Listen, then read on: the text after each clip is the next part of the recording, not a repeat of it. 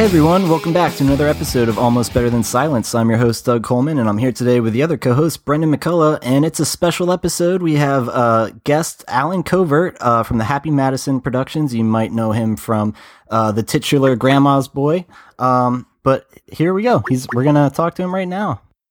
Hello. Hey, who's this, Brendan? This is Doug. Hey, Doug, it's Alan Covert. How are you, man? I'm good. Is this audio only, or do you need me to click the camera? No, we're totally good. We're only in audio format, and Brendan is with me. Say hi, Bren. Hello. Hey, man, how are you? Good, you? I'm doing well. Yeah, that's great. Thanks for joining us on our program. We can't thank you enough. But I guess let's get started. Sure. So, for our listener who may not be familiar with your works, could you give us a little background on who you are and what you do? I know that's a loaded question. Yeah. My name is Alan Covert. I am Adam Sandler's partner at Happy Madison Productions. Over the last, however, God many years, I've done, writing, acting, producing, whatever needs to get done. I started as an actor. You may have seen me I was the homeless caddy in Happy Gilmore. I was the sleazy limo driver in The Wedding Singer. I also recall seeing you in Freaks and Geeks in an episode. I was the man in Freaks and Geeks who sold a keg to the youngsters. Yep. I love that show. I wanted to ask, I saw you did an AMA on Reddit like 2 years ago. Yeah. And you said in Happy Gilmore, that beard of yours was real and you grew it in like 3 months? Was that right? Something like that. Something crazy. My God. I couldn't get anywhere near that if I took 3 years. Oh, yeah. No, that beard was hefty, man. Damn. And it was so funny because, like if I had that beard now, no one would think about it. They'd be like, oh, it's a guy with a beard. But literally back then when we shot Happy Gilmore, wasn't a lot of bearded people in L.A. And I remember I was growing it and I ran into someone at the Improv and they were like, are you okay? They actually thought you were homeless. Yeah, why? And they were like, oh, it's just like your appearance has changed. And I was like, I'm getting ready to do a movie. And they went, oh, okay. Because I literally looked like a guy who was getting ready to like leave my apartment and live in a dumpster. So it worked. Oh, man. But yeah, I got to tell you, I hate having stuff glued to my face. I can imagine. Because when we did Jack and Jill, where I played the same character, I guess I can say that, even though it was a different studio. I'm pretty sure we cleared it with them legally because I played the same character. Oh, wow. And I did a wig and a fake beard, and I hated it so much. So then in Pixels, I did a thing where I had to have a beard, and I grew it, and it was gray. It was very sad. Oh, it happens to us all. Well, here's a question for you. The movie that you're most, I think, known for would be Grandma's Boy because you played the main role. Yes. And it just has grown such a cult following, especially amongst our listeners and stuff. Like the video game community, we just like idolize that film. I was just gonna say, do you happen to play many video games personally, like in your free time? Just curious. I got to tell you, I have all the consoles. I'm not a first-person shooter guy. I can relate with that, so that's fair enough. Yeah, so there's a huge chunk of the games that are produced that I just don't even bother to look at. I play a lot of mind-numbing games. I love that Nintendo had they came out a few years ago with a new side-scrolling old-school Mario that I loved. You know what I really love? I love all the dumb, I shouldn't say dumb because I love them, but I love all the Lego games. Oh, totally. Oh, yeah. Those are Lego really Batman, fun. Lego Star Wars, Lego Lord of the Rings, Lego Marvel. I love stuff like that. And on I always have a dumb game on my iPad for when I get bored in a meeting or something. They look over and I'm playing Boom Beach or something like that. But yeah, no, I mean, look, we made Grandma's Boy because I love video games. I mean, I grew up. I had a Pong when I was, I'm 50 now. So, I mean, I was lucky enough to I remember Pong and being just amazed by these two white paddles with a dumb pixel bouncing back and forth between them. Yeah, And, you've seen the whole evolution. Yeah, and just every step of the way. We were just talking the other day, Jonathan Loughran, who's the cross-eyed guy from The Water Boy, and he plays my roommate in the beginning of Grandma's Boy. Him and I were roommates for a long time. And we were talking about the fact that we used to love the old PGA Tour Golf 2 on Sega Genesis. Oh, nice. And like him and I would literally sit there. We had no jobs, and we lived in this dirty apartment over in Hollywood near the Guitar Center. And we would, about a block from where Hugh Grant got busted when he had his travails with the prostitute. Oh, yeah. That was the type of neighborhood we were living in back then. But we would literally sit there and play the Skins game on PGA Tour Golf 2 on the Sega for like days at a time. Nice. No, that's awesome. Well, here's a question I'm like dying to ask you though. So did you ever get the opportunity to, I guess you did, to even film the movie Grandma's Boy. I know that the demonic game was actually canceled. Did you get to play that game? No, I mean, you know what happened was, because it was a low budget, like independent movie, I knew that, because I had made other movies. It was the culmination of having learned a lot on big budget movies. I knew that we would never be able to create fake video game footage that would look decent, because I know how much that costs. So we literally found a company that was, kind of beta testing a game, and it was demonic, and it just never went forward. So they gave me, we asked for some very carefully described. They actually made some game footage for us. Yeah. But so we said, like, in this scene, we're talking about this. And so they had someone play the beta and do what we were talking about. I see. Okay. Interesting. Record it. And so we only needed certain chunks of it in the hopes that it would come out, but then it never did. Yeah, and that's totally unfortunate, because as I watched that game, it seems like for the time it would have been a really, I think it would have been a winner, honestly. Yeah, no, it looked like a really good game. I was really excited. What was the other game they had done? Oh, that company, it was a company out of Texas. Oh, it was so long ago now. If I had done my research for this interview. No problem. Well, honestly, Grandma's Boy is going on 10 years now. That's quite impressive. Yeah, it's what's funny is the director, Nick Goosen, is literally 2 offices away from me right now. He's him and Swartzen are working on a TV show for Comedy Central, and so they're writing in an office in our building here. That just blows my mind. Those are 2 great names to just be they're surrounded by legends. You yourself are a legend. What's funny? And poor Doris just passed away. Oh, that's correct. Yeah, I did see that recently, and that's terrible. Unfortunate. Yeah, she was the best. And it was so funny because, when we did that movie, the casting director said to me, "Oh, I'm going to send the script to Doris Roberts." And I laughed because she had just won her 3rd Emmy. Yeah. On Everybody Loves Raymond, making who knows how much money a week, probably as much as our entire budget. And I literally was like, why would you waste Doris Roberts' time? She seems like such a nice lady. Don't bother her. And she was like, well, I'm going to send it anyway. You never know. And I went, all right, send her the script. And then 2 weeks later, she called and was and she said, oh, Doris liked the script. She'd like to talk to you. And in my head, I'm thinking, oh, she's going to come in and say, if you get rid of the nudity and if you get rid of the weed and this and that, then maybe we can talk. And she just came in and wanted to talk about the relationship between the grandmother and the grandson and what was it that, that about it that made it so strong. And literally was fine with everything. That's so. I was just shocked. And she was just like, no, it seems fun. I want to do this. And I don't even know what voice I'm doing. But no, I'm so grateful. Sandler's generic grandma voice. Seeing her say the line, "I can hear my hair growing," is the most priceless thing of all of film history. So it's a shame that she's gone, but she's left such a legacy behind. I know. And let me tell you something. She loved it. I used to see her, we would talk every once in a while. I would see her. We have a big holiday party every year. And every year she would show up. She would be there. She'd hang out and hear the band play. She was always having a great time, always working. But she would always tell me, she would be like, I went to do this thing at some college, and she goes, and they were just yelling, "Grandma!" Yeah. That's she so said, cool. "Oh, she goes, I have a whole new bunch of people that like me now." That's awesome. Yeah, no, it really did become a cult classic. We're really proud of that one.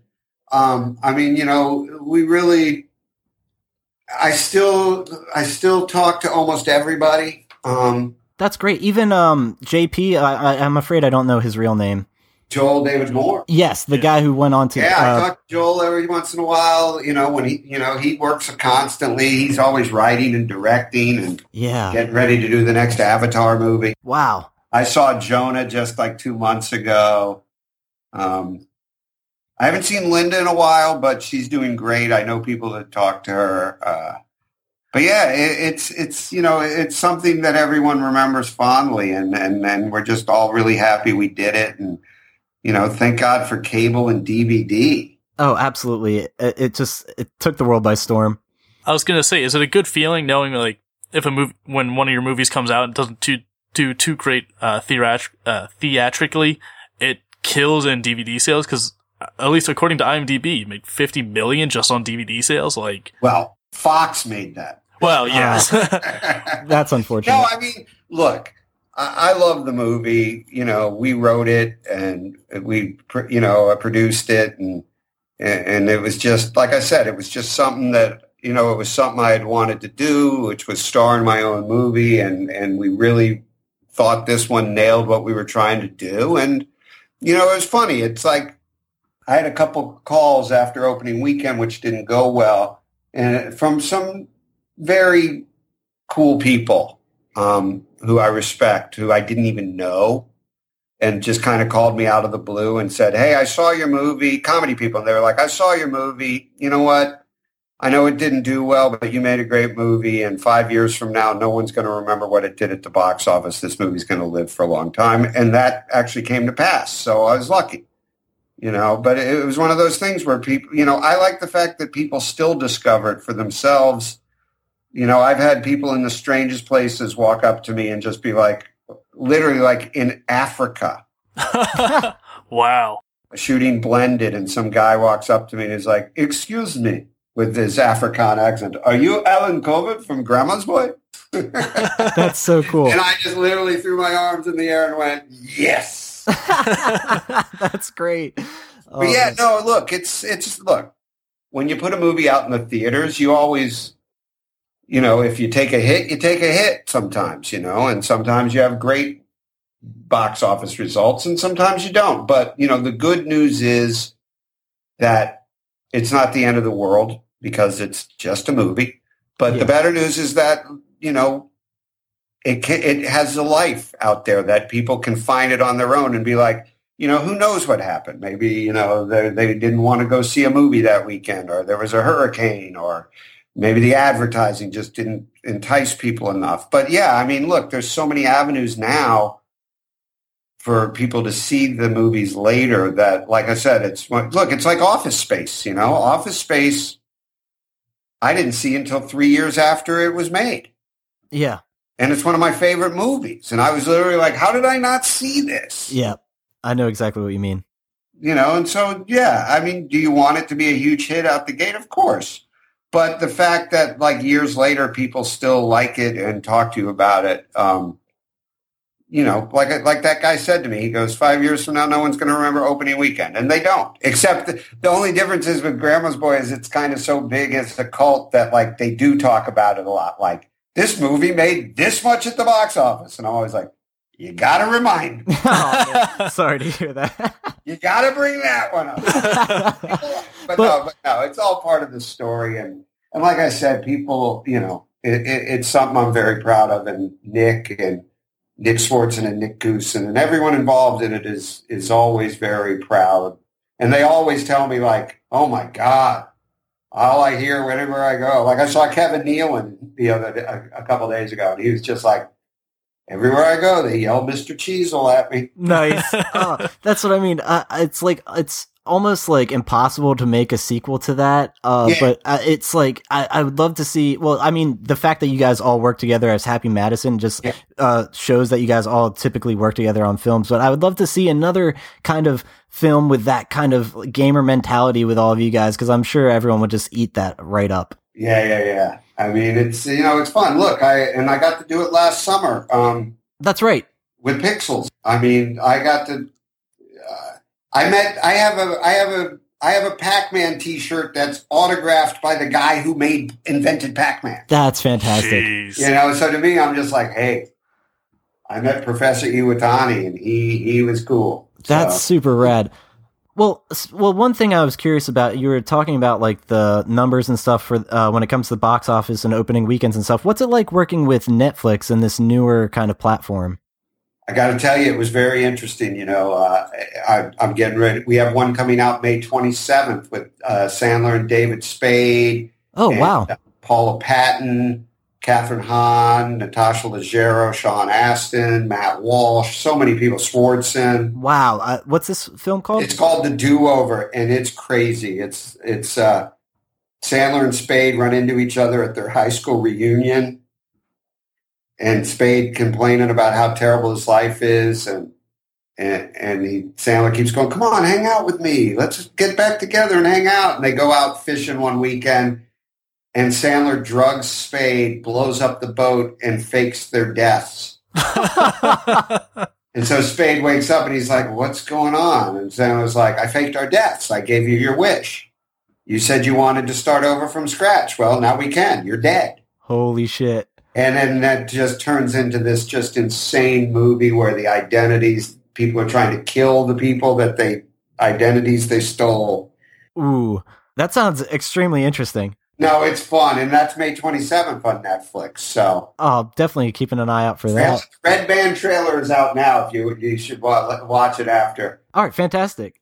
Yeah, I watched it. It's different. Look, at the end of the day, there's not one part of the movie making process that's any different, whether it's for Netflix or for theaters, except that on Netflix, we might do things, there's stuff we might try a little differently, maybe. But, normally when we're, it all depends on the movie. Like The Ridiculous Six, we would have made that movie the same for theaters as we did for Netflix, and the same as this one. This one's just kind of an R-rated movie, but it's, the same rules apply as far as storytelling and movie making.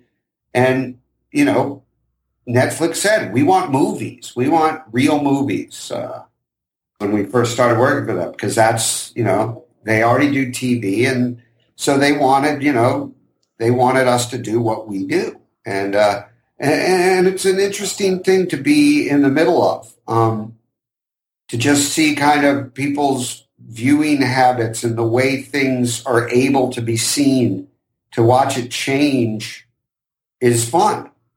And to me, it just opens up more places for people to be able to do things, Yeah, definitely. It's just, instead of going, oh, you have to go to these 5 studios or you have to go to these people to try to raise money, all of a sudden there's Amazon, there's Hulu, there's Netflix, there's Crackle, there's all these interesting places that are opening up avenues for people to go and just, make more movies, which to me is never a bad thing. Definitely. Look, I go to the theaters. I have 4 kids. I take them constantly to the movies, and my wife and I go and see stuff. But other people like to stay home and watch. And now they can watch brand new movies at their house, instead of having to go somewhere else. And to me, it's just another thing. And it's like, I always say, it's like, I go to see a movie at the theaters, like, I took the kids to see Jungle Book 2 weeks ago. Okay. But then that night, my wife and I watched a movie on Netflix. So it's not like it's eliminating people from going to the theaters, or it's, it doesn't mean like if you go to the theaters, you can't watch these. To me, it's just, there's more. Yeah, you're right. But it's interesting to me because I can't watch a movie on my phone. Oh yeah, I personally can't. And things, But I see people who literally have their headsets on and they'll watch a whole movie on their phone. That's a little too small for me. Yeah, I'd prefer a tablet, or if it's like a plane ride. I'll watch movies on my iPad. Or tablet, and I can do that. The phone I can't do, but I know like kids who that's where they see everything. Yeah, that's a little too small for me. But here's a question. I guess we're kind of going to wrap things up in a little bit here. But I have time, by the way. Oh, that's what really? we said today. If you want to keep going, we can go. Oh, fantastic. Well, then let's have Bren ask some questions. I feel like I've been taking over. Sorry. Okay. No, I would agree with you with the movies because I know a movie I particularly enjoy is Cloverfield. And I have trouble explaining to people why it's good because I saw it in theaters, but everyone I know has seen it on Netflix or on DVD or something. And I'm just like, it really needs to be in theaters. That's an in-theater movie. Yeah. Where you need the surround sound in a crowded area with a bunch of other people. Right. So I completely agree with you on that. But you said you have 4 kids. Yes. If my math is right, do you have like 4 kids all under the age of 5 or? No. They're 9, 7, 5, and 2. Oh, wow. Oh, okay. All right, then I guess some of the dates were mixed up because I was thinking like 4 under the age of 5, like that's gotta be.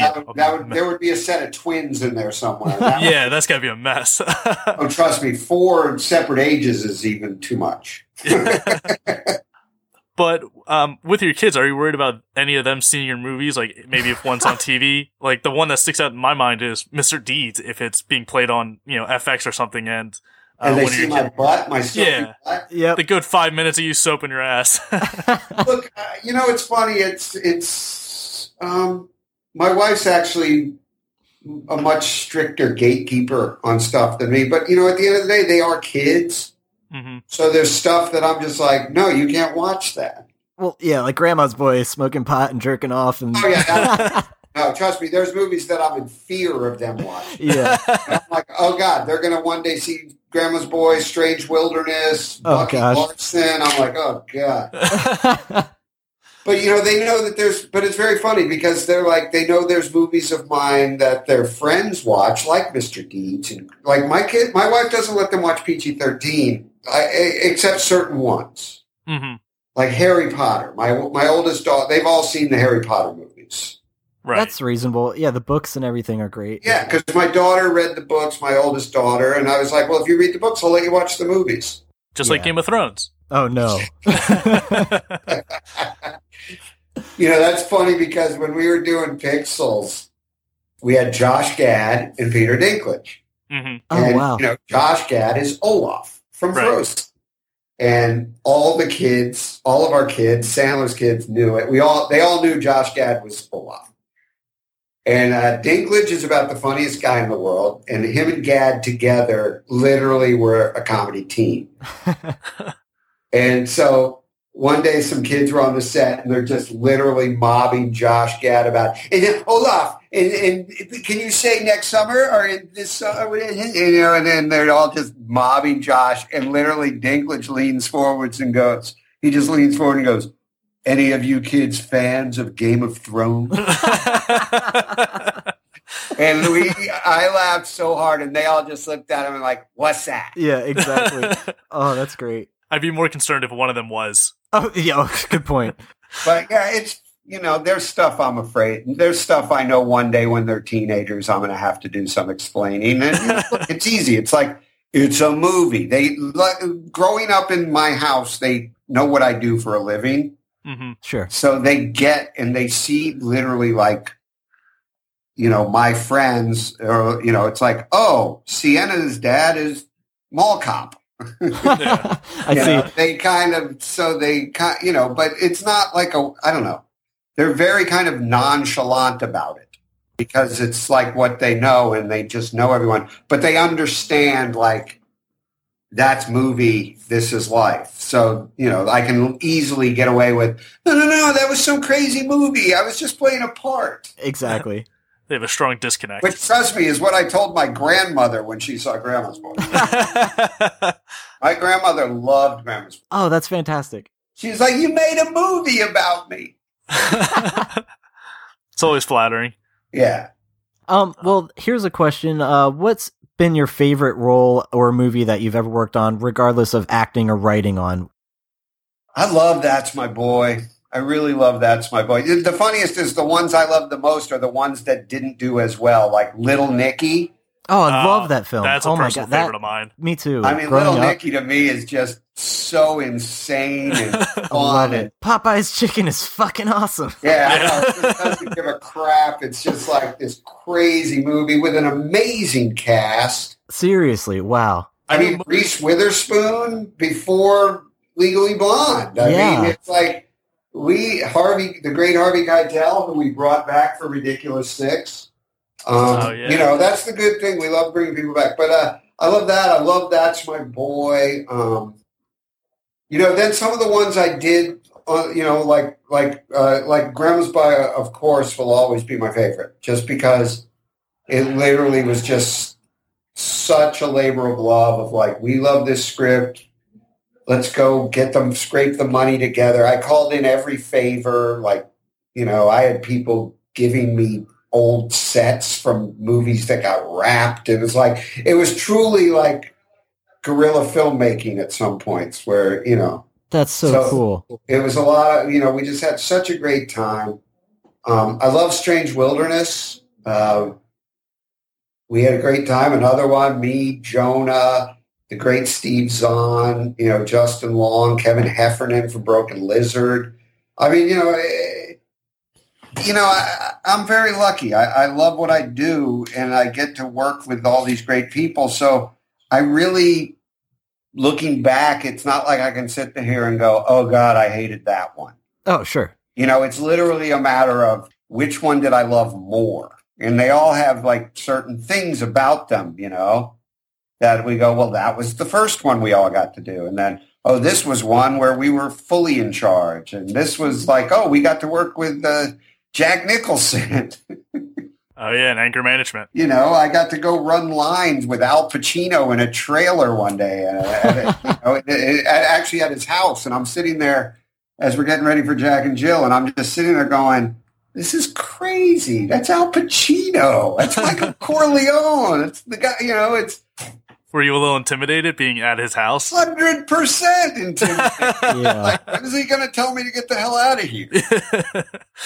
You have great respect, but also great terror for him. Oh, yeah. Nicholson was the same thing, where every day I would sit there and go, it's Jack Nicholson. I'm doing a scene, and Jack Nicholson's in the scene. That's crazy. Yeah, that's mind-blowing. Well, I can't believe we didn't even ask this yet, but how did you even meet Adam Sandler? Oh, we were at NYU.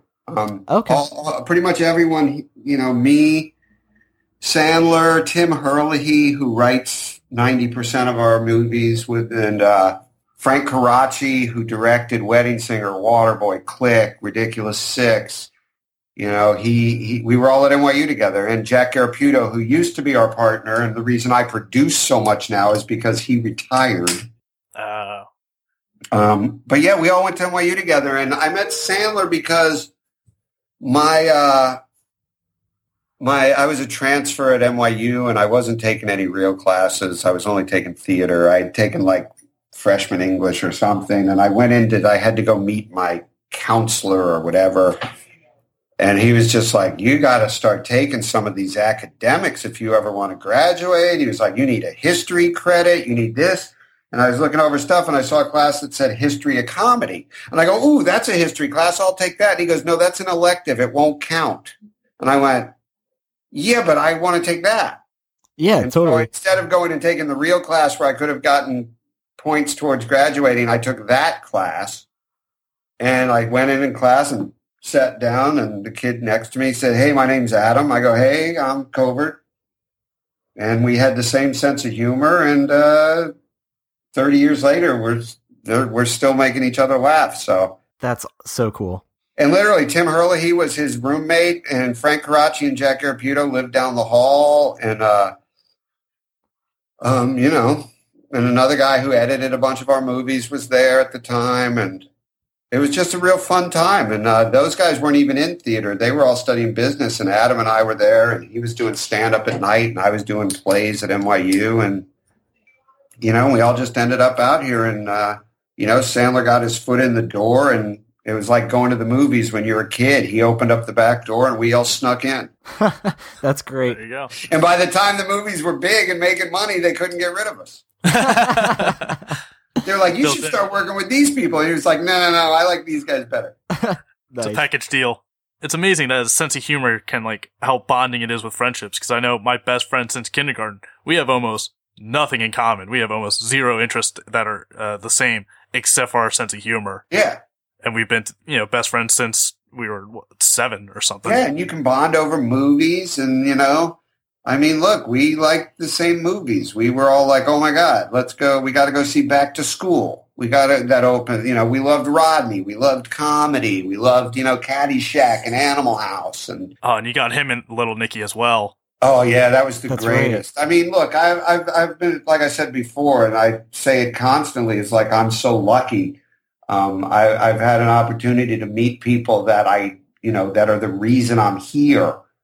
The reason I decided I wanted to do this. I got to meet Mel Brooks when he came in and did stuff on Hotel Transylvania too. Wow. And I literally wouldn't even say a word. I was like, hi, I'm Alan, one of the producers, blah, blah, blah, and stuff. And then one day he said something about, oh, what are you and Adam getting ready, or what are you doing? And I said, oh, a Western. And he said, I made a Western once. And I just started going off. I'm like, Young Frankenstein. He like opened the door a little, and I just humiliated myself as the biggest nerd of like, Young Frankenstein and silent movie. And he just was laughing. But yeah, I mean, I've been lucky. Look, I got, just.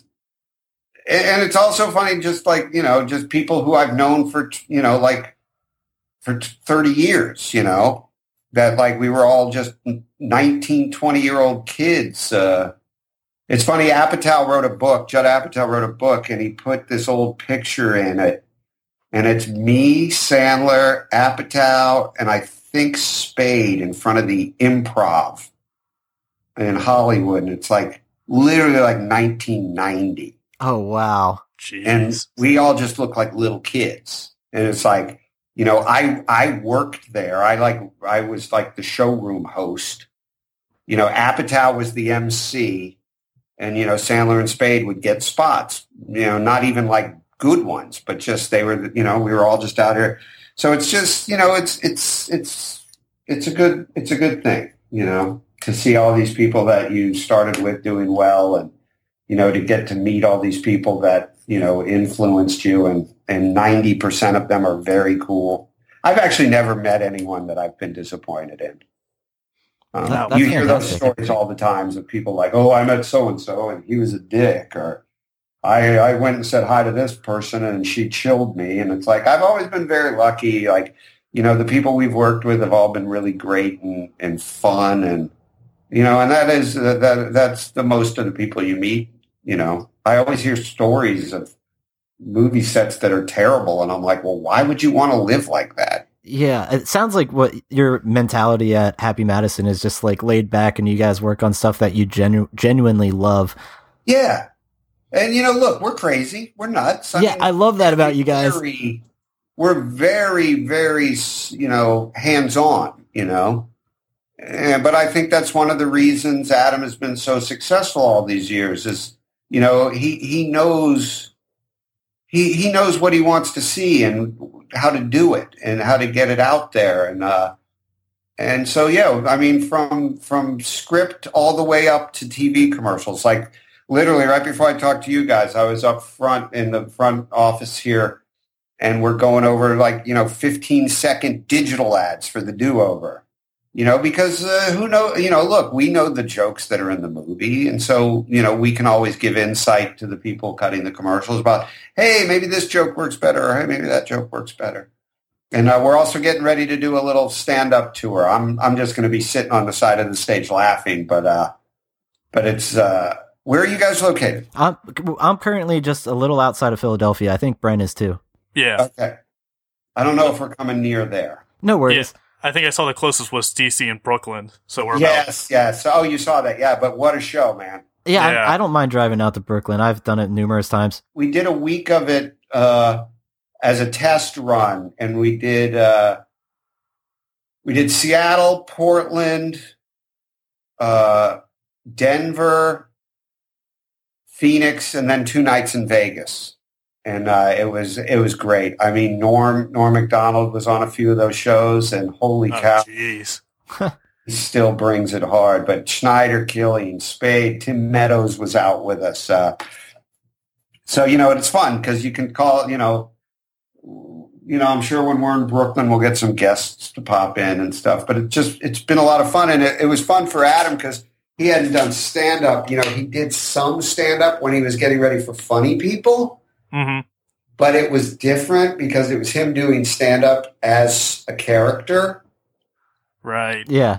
So it wasn't his material, really. Mm-hmm. I heard Aziz Ansari actually had a little trouble with that, with people coming out to his shows thinking he was Randy, that character. Randy! Yeah, I mean, that is a tough one where people see you, and for some people, that's the first time they've seen you. Mm-hmm. So that too, for Aziz. So that's it. But Sandler had the opposite, where when he would go out and rehearse the stand-up that he had to do in the movie, and he would have to say to people, look, here's a guy who's been in the public eye for 20 years. You've seen him on a million talk shows talking about his wife, his kids, his mom, his dad. And he was like, look, I'm going to do a lot of material that you're going to be like, what the fuck is he talking about? I know he's married with kids. And he had to, so it would be like almost having to explain, like, I'm doing this as someone else because I'm getting ready for a movie.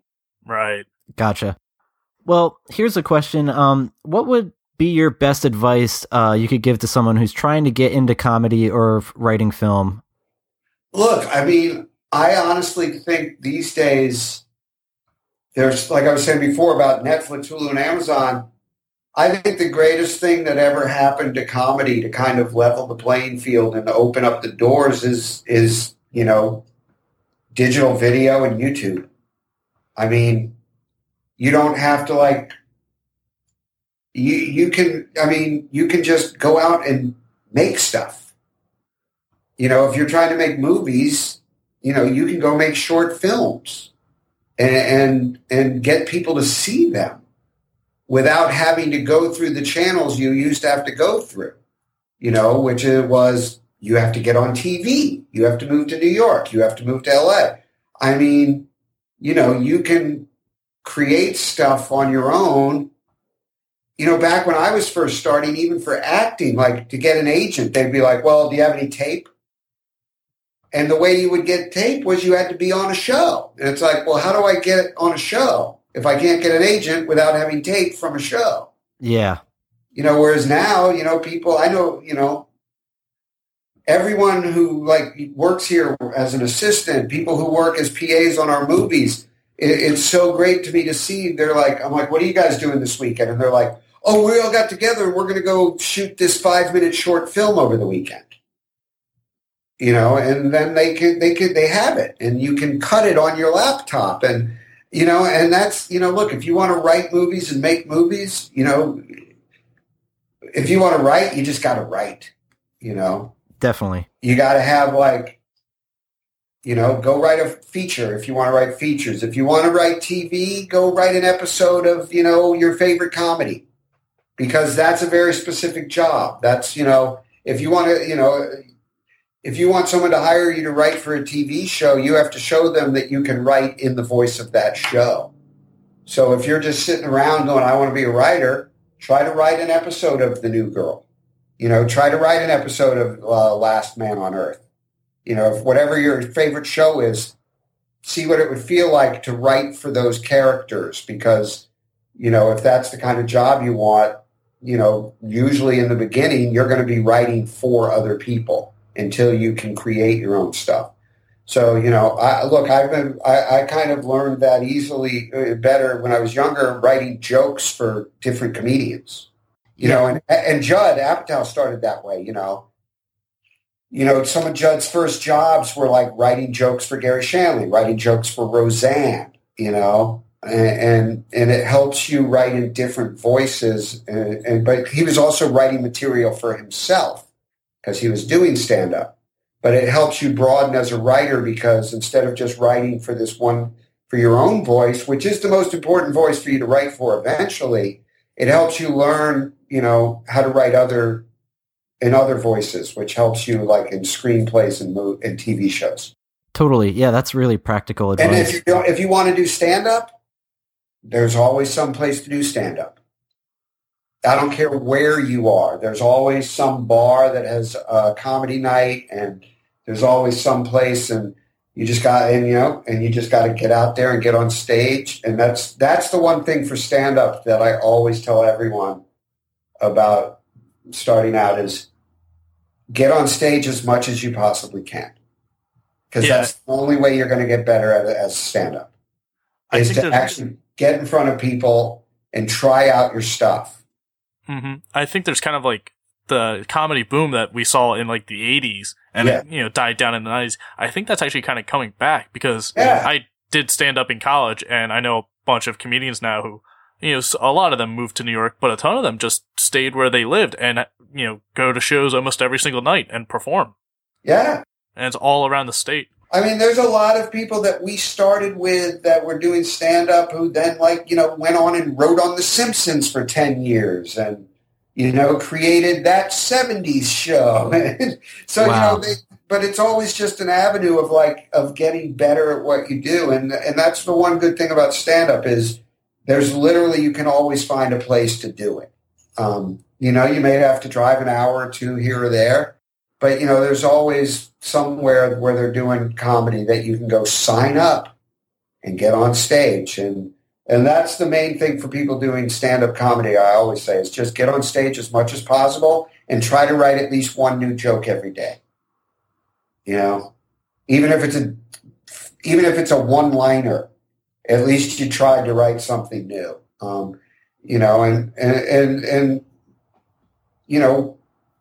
Keep what works. If something doesn't work but you like it, keep working on it until the audience likes it. Because sometimes you just aren't telling it right. Sometimes it stinks. And then you give it up and move on to the next one. But sometimes it's literally that you just haven't figured out how to tell the joke yet. And eventually something that bombs constantly becomes like your closer because you figure it out. I see. Yeah. And the other stuff is, like I said, make little YouTube movies. It's not that hard to make a 5-minute short film that if you, write something funny and try to get people you think are funny to be in it with you. And sometimes it's people that aren't funny, but you get them, but you can shoot it and edit, you can edit on Final Cut Pro, which, Apple Movies or whatever it's called. So it's the tools are much more accessible than they used to be, and that's a great thing for people. Without a doubt. Mm-hmm. And I know I did video production in college. Yeah. And I had a lot of trouble with the Adobe Creative Cloud and Final Cut because of how expensive they were. Yeah. But a few months ago, I found DaVinci Resolve, which is a free video editing software that controls the control keys for your keyboard actually conform to Final Cut or Adobe Premiere. So if you're used to those, it'll change to that style. Yeah, wow. No, it's amazing what's out there and what's able to be done, and it's really good. I think it's just great. There's so many opportunities for people. A guy I know, a young director, he just directed YouTube's first series. Oh, really? Yeah. Interesting. And they started with 2 guys who are big on YouTube, who have their own YouTube channel with however many tens of millions of subscribers. But then they went and got, a really good cast and put it around them. And, they're branching out into things. And, it's just a fun time for creativity, I think.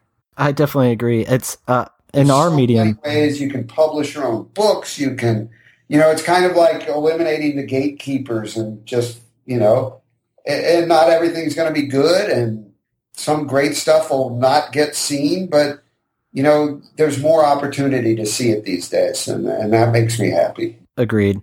We see it in more different mediums as well, because we talk to a lot of game developers on this podcast. Yeah. And one of the ones we talked to not too long ago, Mitch Gettleman, said indie game developers, there's so many more games now. And he's like, Yes. a lot of them aren't too great. Like maybe like 60% are kind of rough.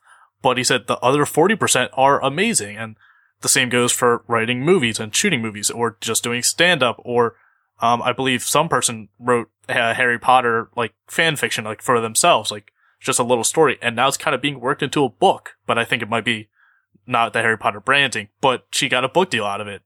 Well, 50 Shades of Grey. Exactly. Yeah. 50 Shades of Grey was a lady who went on these Twilight fan sites and started writing weird sexual like, fan fiction. And, you know, then they had a movie that made $500 million. I mean, it doesn't always work out like that, but... But do we always want to be public about our fetishes? I might want to keep mine to myself. Yeah. Sadly, you know, as people have seen Grandma's Boy know, I have a thing for Lara Croft dolls. Awesome. Oh, man. But it also applies to the podcasting world universe. I feel like there's just like a resurgence of how many people are doing podcasts and like, there's plenty of like ones that sound like crap, and then there's certain ones that really stand out. Hopefully we're in the standout category. I'm not sure yet, but it just goes to show like me and Bren are just a bunch of nobodies. We work full time and just we just have a passion for gaming, and it just drove us to start this podcast. And now we're talking to somebody that I admire, like you. So it's just crazy to see what kind of doors it can open and how many opportunities there are for people. So listener, if you're passionate, go do your thing. Yeah. I mean, that's literally all it is. It's like, it's just the determination to say, no, I really believe in this and this is what I think. And, you know, and you plug away and, you know, and if the cards fall into place and you kick the right doors open, you know, you know, luck is also preparation. Yes. Because there's many people who, like, you know, the opportunity falls in front of them and they're not ready because they were, you know, and then there's people who be like, run into someone and say, oh, wow, I like you. You know, I write movies. Oh, really? Do you have a script for me? And they go, yes, I do. And then you know, things happen. And, and then sometimes it doesn't, you know, but you know, it's a combination of many things that have to fall into place. But as long as you're prepared and determined and passionate, you know, those other things fall into place sometimes. So definitely always be ready. But yeah, I love podcasts. I mean, I don't listen. I know people that listen to them religiously, just all different kinds, and I don't as much. But I also understand. I understand the reach of them and what. You know, what they're about. So like when you asked about this, I was like, well, yeah, why wouldn't I go talk to these guys about video games and movies? Oh, totally. I mean, come on. Oh, so thankful that you even heard our call out to you, and just so grateful. Well, you know what's funny is I was so bummed because we have a multi-cade cabinet in the office. Oh, wow. Jeez. That I bought a long time ago, and it has like 100 old school arcade games. It's got, you know, Zaxxon and Xevious and Arkanoid, and then stuff I've never heard of and still haven't even tried to play, but it's got like 2 versions of 1943. It's got like 5 different Pac-Man versions. Damn. And like literally during the day, I'll be stressed and I'll be like, I'm going to go play Ms. Pac-Man. I came in this morning and it wasn't working. Oh, no. And literally nothing has caused more frantic calls around the office than trying to get the guy to come find out why it's not working. Yeah, that's reasonable. I know I went on a family vacation with my entire extended family, and I was like, oh, great, we're going up to, you know, middle of nowhere, Maine. You get up to the house, and there's an arcade cabinet with, I think, like 20 different games built in, and I would just get drunk and play Dig Dug, like, all week. Oh, yeah, dude, I played Dig Dug a couple weeks ago. Some of them I'm like, wow, these are so much harder than I remember. Oh, Galaga? Fun game. Yeah, Galaga, Galaxian. That's why I'm surprised with some people talking about games coming out now where they're a lot harder, like the Dark Souls franchise, and they're like, yeah, games aren't as hard as they used to be. And it's like, you know, I don't think games are harder now. I think they're just catching up to the level of how difficult they were back in the 80s and early 90s. Yeah, like, dude. Brutal. Go play the original Zelda. Yeah. Oh, God. Which looks like, you know, which is the craziest graphics. Like when it first came out, I was like, oh my God, this is like the fourth dimension. That is, but it's still so hard. I'm like, how did I ever finish this game? This game is hard. And then I was like, oh yeah, I didn't have a job. A lot of free time. Yep. It's like, how did I get $15 million in earnings on the Skins game on PGA Tour Golf? Oh yes, I had no job. Well, I know you wrote on for Leisure Suit Larry, the 2009 game, right? Oh, wow. Is that something you ever are going to try and do again, write for video games, or is it a different? That was an interesting process, because we had the whole thing done, and they had all these people who came in and did the voices, and then the company merged with another company, and it kind of got shelved, and they just kind of threw it out there. And so I've never actually really played it, but it was, what was fun to me was kind of being able to, from a player's side, is kind of, and a comedy side was kind of say to them, well, maybe we could do something like this, and have them actually listen and be like, oh, that's an interesting idea. Not in the gameplay aspect of it. Mm-hmm. But since it was trying to be funny, we came up with a few concepts, which were like, I know there was a scene in a graveyard where people were coming out of the graves, and I was just like, well, instead of them all just grunting, why don't we come up with 100 things that they can say, so you never know what they're going to say. Oh, nice. And they were like, that's a great idea. Go write us 100 things. I was like, oh, why did I?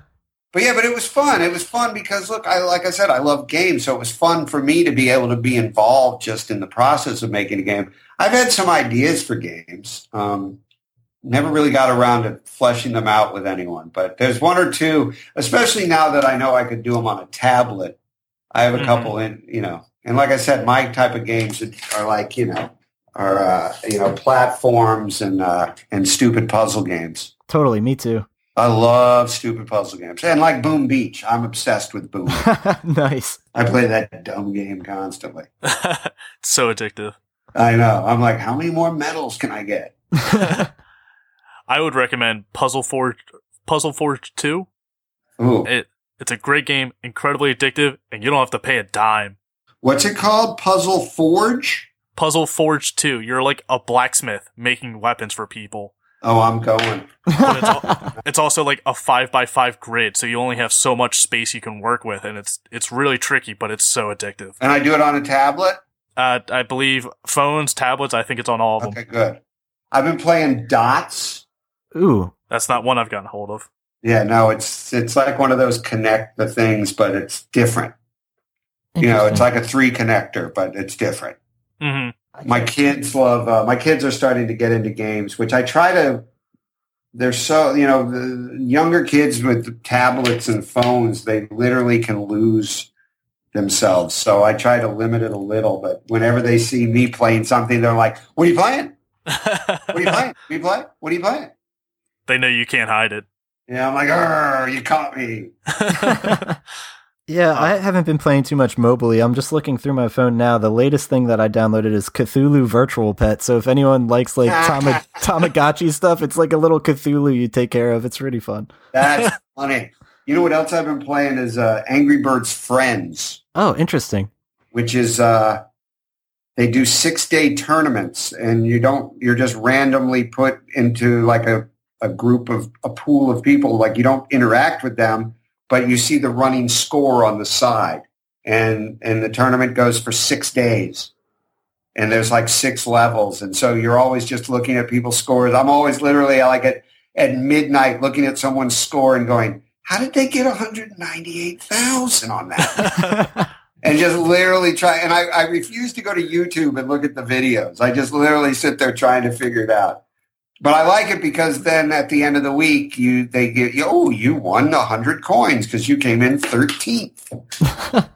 And then it's a whole new level. It's a whole new tournament. So I like stuff like that. It's like trying to top the high score level on an arcade cabinet, but now it's connected to everyone in the world.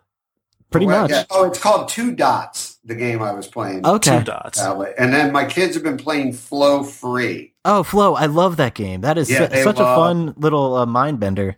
Yeah. They love that one. Swartzen, what was that game Swartzen was playing that got me obsessed for a while? Drop 7 he was playing. Ooh, oh, interesting. yeah. I got to tell you this. When we were shooting That's My Boy, we, I think it was Will Forte. Someone got us started playing Tiny Wings. Oh. Uh-oh. Yep. And literally, it became an obsession. And we were actually shooting at a strip club. Because, part of the movie is he takes place at a strip club. Yep. Right. Literally, I took a picture once, and it was the side room where, we had our chairs where everyone could sit and relax. So there was literally a strip club, and then you see this side room, and it's all these, actors all sitting there playing Tiny Wings on their phone. And people are thinking, and everyone would be like, you'd think they'd be in there. And it just became this obsession. And I actually, Forte was better than anybody. That's awesome. He finished the game. Oh, my God. Oh, shit. And sent me the screen capture where it said, congratulations, you are a Tiny Wings master. And I literally spent almost a year. And I was on a plane one day. And I finally finished these 2 things I needed. And it was just out of nowhere, I just texted him a screenshot of I am the master. That is so godly. That is an amazing story.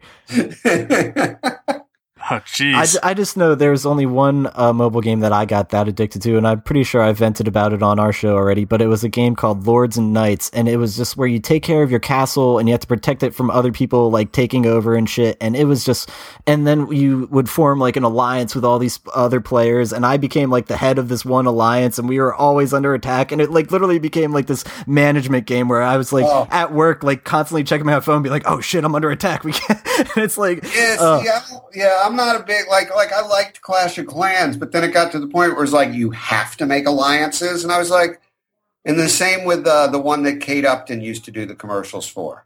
Oh, that's right. Something of War. Age of Fire, I forget. Fire, yeah, for that one, which I downloaded earlier before Kate Upton, and I really liked it. But then you get to the point where you have to get into these clans, and I was I play a video game by myself. I'm sorry. Yeah, no, I hear you. I get going online and doing look, I used to play Dungeons and Dragons back in the day. Oh, we have a secondary podcast where we do Dungeons and Dragons. It's funny you say that. Oh God, I used to love it in college. 30 years ago, by the way. Yeah.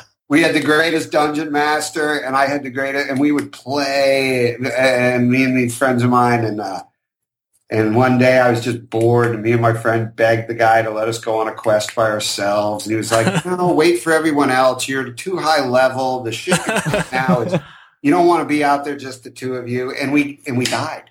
Oh no. Really? And I literally was so depressed because I had this paladin who was just this amazing character that I had spent 2.5 years building up, and he died, and I literally couldn't play for a year. I was I can't do it, man. Yeah. I can't start over. I can't start over. But that's why I won't play World of Warcraft, because I was so addicted to Dungeons and Dragons that I saw World of Warcraft and I was oh, I'll ruin my life if I play this. Yeah, it's essentially meth. Yeah, I was I would literally ruin my marriage and my life if I played this game. I mean, I get it, and I see people playing it, and I watch sometimes, but yeah, I love stuff like that. But I get people wanting to do it, and I get the Halo teams where you go online and play. But, if I'm sitting there late at night on my iPad, I don't want to be in some group discussion with people going, hey, send me troops. Yeah, exactly. I just attack and lose, or attack and win. And so, yeah.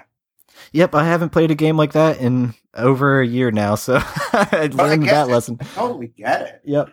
Yeah, I had a game where it would be like a nightly ritual. I would just jump into the game real quick. It would range anywhere between 5 minutes to half an hour. Yeah. And I was obsessed with it.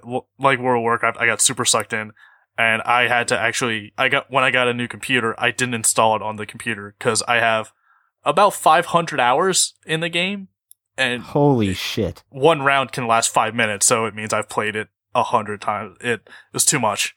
What was it? I saw some article today. I had someone linked to it. I think it was from the New York Post, and it was a guy who just said, Oculus Rift is going to ruin relationships and destroy families. Oh, yeah. I was actually going to ask you, did you actually have a chance to experience any VR? I've seen some VR, and I saw some betas about a year and a half ago, and it takes a little getting used to. I got to tell you, I was seated, and when it started moving around and walking, it really kind of threw me. It took me a little while to get used to, but yeah, I mean, I'm interested to see where they go with it. But yeah, I could see people just totally losing themselves. Well, yeah, logging in and never logging out. Yeah. I say within the year, someone will die in VR. Yeah. That's insane to think. Because it happens with World of Warcraft all the time. Like, when it started, people would just starve to death playing World of Warcraft. Yeah. But, I mean, this is going to, look, it's all moving in directions of everything's look, I mean, I remember when 3D movies weren't good. And it was a novelty. And, I went and saw Jungle Book with the kids 2 weeks ago in 3D, and it was amazing. Yeah. It's come a long, long way. Yeah. Warcraft is coming out this summer. That's correct. Oh, that's true. Speaking of that. Starring Paula Patton, who is also in our movie, The Do-Over. Oh, awesome. That segue. Yeah, I was just Look at gonna say, that segue. Let's do some plugs. Hey, I'm a pro, man. Yeah. Let's do some official plugs for you. Where can our listeners find you on Twitter? And I guess let's also plug The Do-Over. Yeah, The Do-Over is Netflix, May 27th. It goes live worldwide, everywhere at the same time, 35 different languages. That's the fun stuff, is they were just like, they go, yeah. I was like, why do you need all this stuff so early? And they were like, well, we have to conform it to 1,500 different devices. Wow. Jeez. Because they're everywhere in the world. And they have to translate it into 35 different languages. Wow. I never put that into consideration. Wow. Yeah, because in the movies you do that too. But in the movies, it might not come out in Japan until 3 months after it comes out in the U.S. or, and sometimes it's subtitled. But Netflix goes all around the world instantly at the same time. Wow. So let's see. So there's The Do-Over, which I didn't act in, but I produced with Sandler. That's May 27th. There's the Do-Over Comedy Tour, which you can see Adam's Facebook page. It has the schedule up. I know it's D.C., Chicago, Brooklyn, Mohegan Sun, I believe we're at. Awesome. And on Twitter, I'm not on Facebook, but on Twitter, I'm that Alan Covert, ALLEN, COVERT. Fantastic. And that's and the reason people go, why did you pick that? I said, because what I get my whole life is people going, hey, you're that guy. Yeah. So I'm that Alan Covert. Of your Twitter, is that a Colonel Sanders statue you have in your house? No, that's in our office. That's in your office. Oh, okay. Very nice. That was a gift from Tim Herlihy after The Waterboy. Oh, really? Interesting. That showed up at Adam and I and Lochran and our buddy Frank Caracci. We were living in this house together up in the hills. And after The Waterboy came out, all of a sudden there's literally this giant crate was delivered. And we got a crowbar and opened it up, and that Colonel Sanders was laying in. And that was at Sandler's house forever. And then, we moved out, and the woman who is now his wife moved in, and it was always there. And I think she hated it. I'm not sure. And then when he was doing Reign Over Me, the director saw it and was like, your guy should have that in his apartment. So it's in the movie Reign Over Me, and then after that, they sent it here to the office, and it just stayed here. So I make people take pictures near it. I am profoundly envious of it. Yeah, I'm glad you brought that to everyone's attention. That's so cool. But seriously, we seriously can't thank you enough for coming onto our program. It's been a blast. We hope to stay in touch. Great. My pleasure, guys. Thanks so much. It was a lot of fun. Absolutely. Thank you. Have a good night, Alan. All right, you too. I'll talk to you guys later. Later. Bye. Bye. Well, thank you, listener, for tuning into our interview with Alan Covert of Happy Madison Productions. If you like the show, please give us a like or follow on Twitter and Facebook. Our handle's ABT Silence. If you're listening via iTunes, we'd really appreciate it if you could leave us a review and rating. And I'm personally streaming every Tuesday and Thursday at 8 p.m. Eastern Standard Time at switch.tv/ABT Silence. Thanks for tuning in, guys, and we'll see you next week.